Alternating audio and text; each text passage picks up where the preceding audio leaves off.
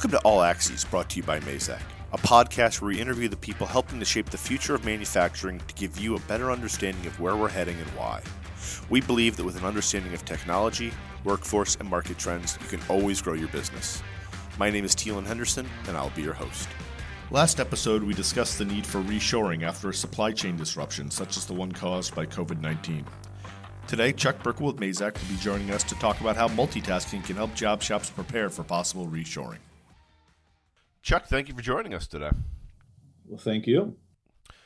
What is it that you love about manufacturing? Well, there's a lot of things. Probably the one that stands out the most is that I never see the same thing twice. When I get into different manufacturing companies, whether they're big or small, the applications, the metal cutting applications, the things that our customers make are just absolutely fascinating. Yeah, it's just really varied. How long have you been in this industry? Well, I have to kind of count backwards. I started right around when I got married, so that should be a date that I remember. She probably won't listen to this. You're fine. Yeah, right at 40 years, and 35 of that with Mazak, so thanks for asking.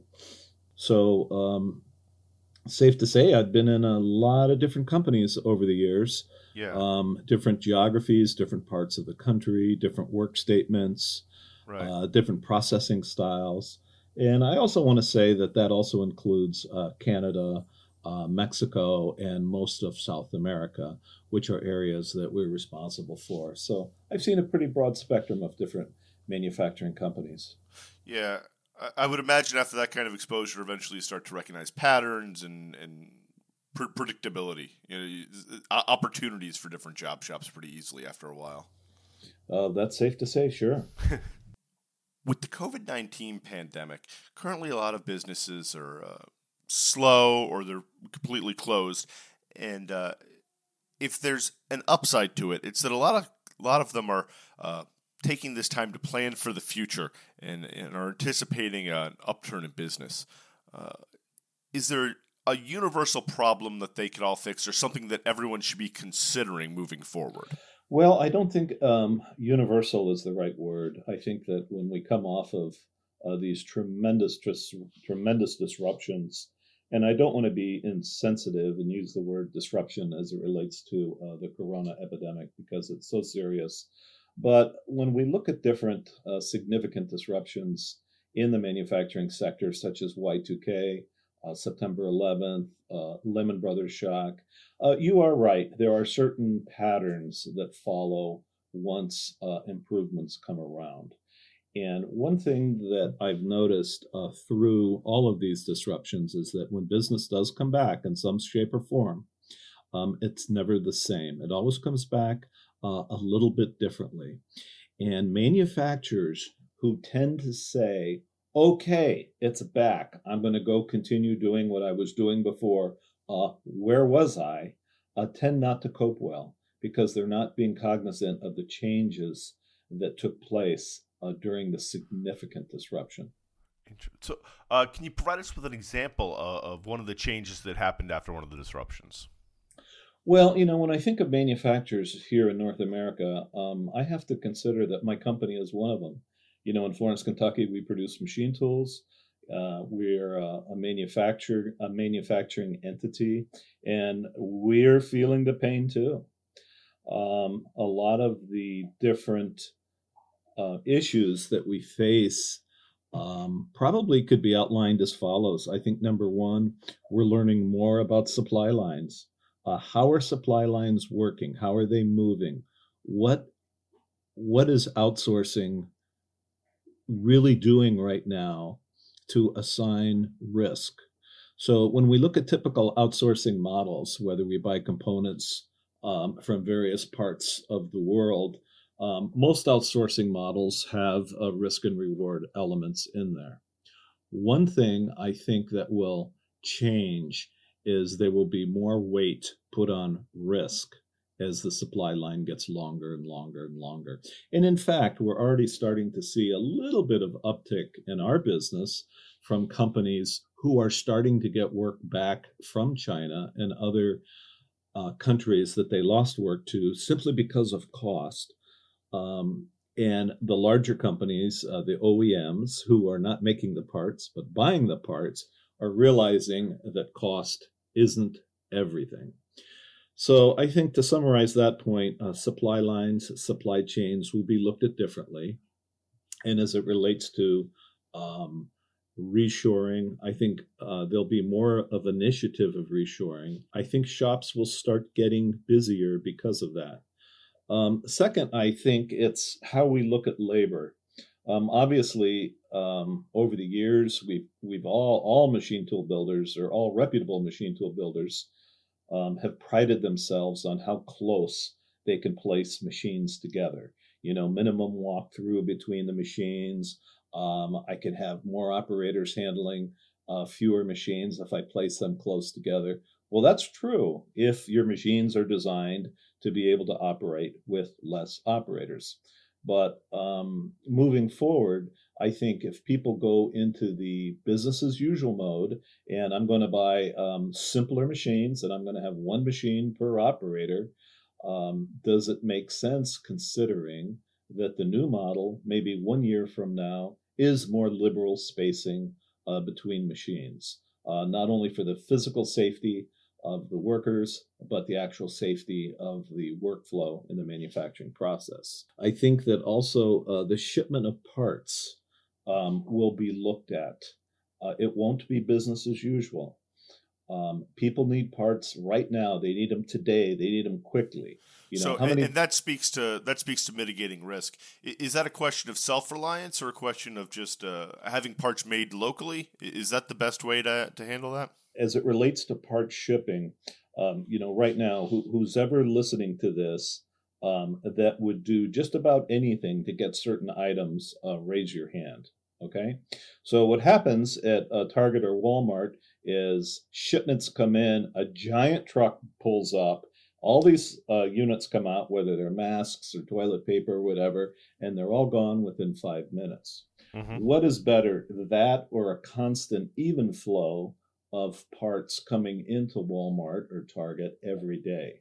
Now, if you transpose that on top of the manufacturing equation, again, if you do business the way you've always done it, and that is make 100 parts and ship them, is that better than making 10 parts every day and shipping them?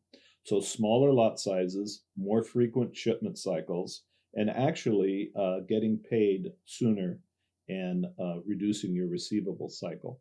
So these are some of the things that we anticipate will change or should change. So how would shops begin to prepare for changes like this, and when do they know that that's the path they should begin to take? Well, I think they probably know now that this is the path that they should take. One of the positives about slow times, downtimes like this is it gives us an opportunity to reflect.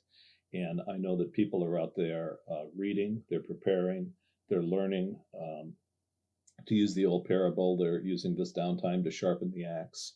And I think one of the things that they could look at are concepts like multitasking, for example. Some of the more prominent machine tool builders that make good multitasking equipment probably are positioned quite well to handle the upswing when it comes back, because some of the issues that I mentioned before are addressed very well by multitasking. Be able to produce done in one setup, fewer operators, fewer tooling, and to be able to ship on demand. I think that's one particular area that will be an opportunity when this comes back. Got it.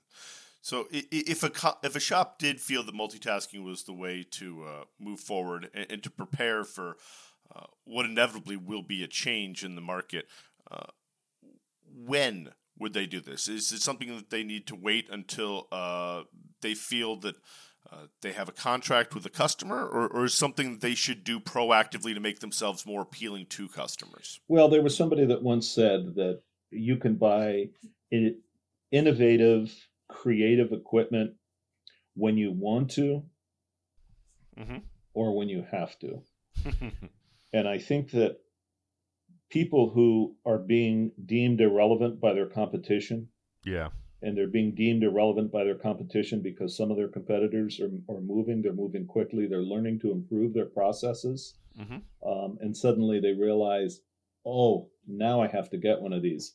Usually that's too late. You're a little bit behind the demand curve. By then you've already lost. Yeah. Right now, with things being quiet, shops being quiet, probably is a good time to look at innovative, done-in-one multitasking equipment, because you don't have all of these manufacturing pressures, the day-to-day pressures of payroll and employees and all of the distractions. Now is really a good time to spend to develop new processes. And it's once said, nobody buys a Mazak Integrex to make a part the way their father made the part or the way their grandfather made the part. People are buying these machines to make work pieces differently. And now you raise a good point. Now is a good time to sharpen the axe. I do think one of the hesitations people have when it comes to investing in new technology is that they are going to hesitate. They're going to think that they can't hire the people to run the machines. You know, they're not going to have. They can increase capacity, but they won't have the human hands to load and handle the parts. Is that something multitasking can help with? Well, I think by nature, if you look at a multitasking machine that's designed properly, the machine tool itself is an automated cell. Okay, it is a cell on a common base. If you have a head 1, head 2, upper turret, lower turret, steady rests, if you really think about it, 5, 10, 15, 20 years ago, that right there was the equivalent of 5 to 7 machines. Now you have those functions on one base. That in itself requires less operators. Your point is a good point. The operators do need to be better versed at designing multitasking processes.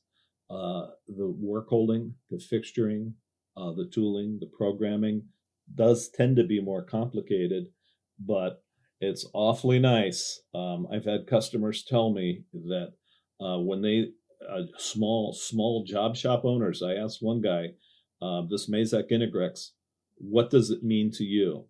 And I expected him to say, well, you know, it means that I'm getting these great surface finishes, or I'm getting, you know, really, really accurate hole diameters and nice blended surfaces and blah, blah, blah.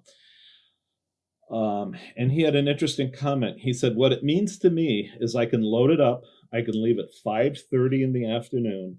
I can witness both of my kids' soccer games. I can come home, have dinner with my family, go back to the shop at midnight, load it up with simpler work, and when I come in at 6 o'clock in the morning, I have blanks or semi-finished blanks ready for the next shift. He goes, how do you put a price on that? Chuck, multitasking's been around for years, and people have looked at it and decided it wasn't right for them at the time. What's changed in the past 5 to 10 years?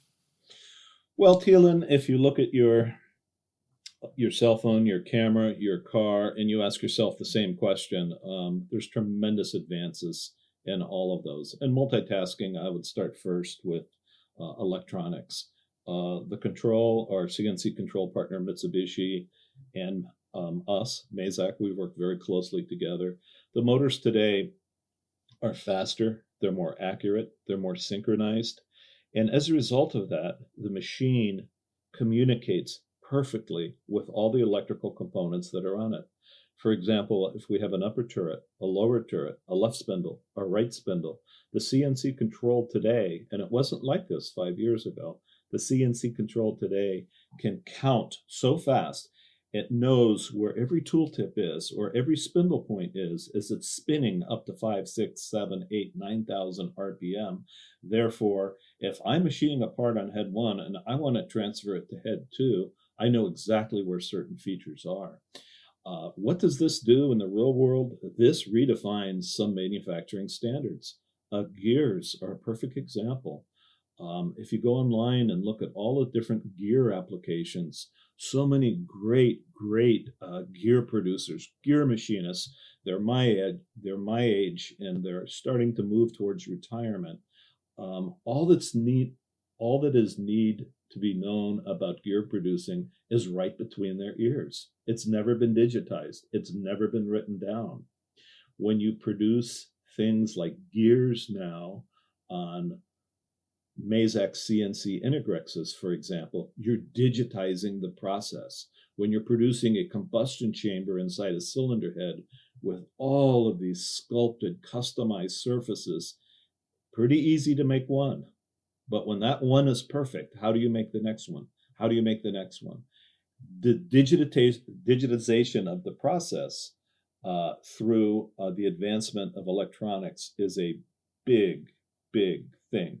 And with the Mazak Integrex, the CNC control is produced with us by Mitsubishi, and it's actually designed specifically for the Integrex because of all of these different functions that the machine now is required to produce. I mean, look at surgical implants and the surface finish today that's needed on hip sockets. Those finishes are they're finer than they've ever had to be before for obvious reasons, and you just could not do that unless you had a machine with no reversal error, no data starvation, and each progressive year, the machine just becomes more and more accurate. Okay, so if I try to read the tea leaves of the market and what the lessons I think we're learning from the COVID-19 pandemic, the word I keep coming back to is risk. And I think that moving forward, companies are going to learn the lesson of mitigating their risk. And I think it comes down to more of a question of self-reliance or reliance on your trusted nearby partners. So with risk in mind, when a company is ready to invest in new technology, what can they do to limit their risk? How do they know who to partner with moving forward? Well, I would say a few things. First is, if you choose to invest in multitasking, to do it when you want to, not when you have to, not when the market forces dictate, if you don't do this, you're going to lose this big job. Do it while you have time. Otherwise, you're playing catch up. The actual machine tool itself. Mm-hmm. Second, look at the company just as closely as you're looking at the machine tool itself. The company, who you buy it from, is everything. If you stop and think about it, the machine tool is replacing, as I mentioned, many operations. Drilling, milling, turning, grinding, deep hole boring. So 5 or 10 years ago, if you looked at a production map, those would be discrete manufacturing processes. Today, you are producing these components all in one setup. So the good news is you don't need 10 or 15 machines. The bad news is if that one multitasking machine goes down, you want to talk about risk? That's risk. Yep. Okay, so you need to do business with a company that has replacement spare parts, and they need to know what to do with them and how to install them. Another thing that's real interesting as it relates to risk is multitasking, more than anything, bridges the gap in design to manufacturability. So there's so many great CAN systems out there. There's so many great FEA systems out there that I said earlier, nobody buys an Integrex to make a part the way their dad or their grandpa made it. And that's very, very true. When we look at some components today, they are designed to be mathematically and ergonomically magnificent. Holes in the past on a certain part always intersected center line at 45 degrees, as an example. So for years, it's been 45 degrees. Why 45 degrees? Well, that's the only tooling that we've had in the shop, 45 degrees. FEA comes along and says, wait a minute, the handle that holds the shaft, that is secured to the shaft, mathematically and ergonomically, really needs to be at 43.5 degrees. So if you have this Integrex now, you can pick up that angle without specialized tooling. You can make a part that previously is 1 part, 2 parts, 3 parts, 4 parts. Now you can make it out of one solid part. That's the good news. So now you've designed parts that can only be made on the Integrex. That's the good news. The risk is if that machine goes down, you've just handcuffed yourself because you really can't make that part on any other machine. So not to be a purveyor of the doomsday scenario, but mitigate your risk by doing business with a company that has replacement spare parts, applications engineers, process development. So when and if that machine goes down, or when and if that machine gets crashed, it's no different than the engine, a jet engine on an airplane. That jet engine is designed to be taken off and a new one to be put on very quickly to keep that airplane flying. Our machines are the same way. Through preventative maintenance, through creative maintenance, the machines themselves are designed to be up and running with the highest possible utilization. So mitigating risk in technology is just as much, is probably more about working with a company that you feel has a game plan to help you get back up and running in case something does go wrong. Well, what we do is we always start with the fact that we never ask customers to do things that we're not willing to do first ourselves.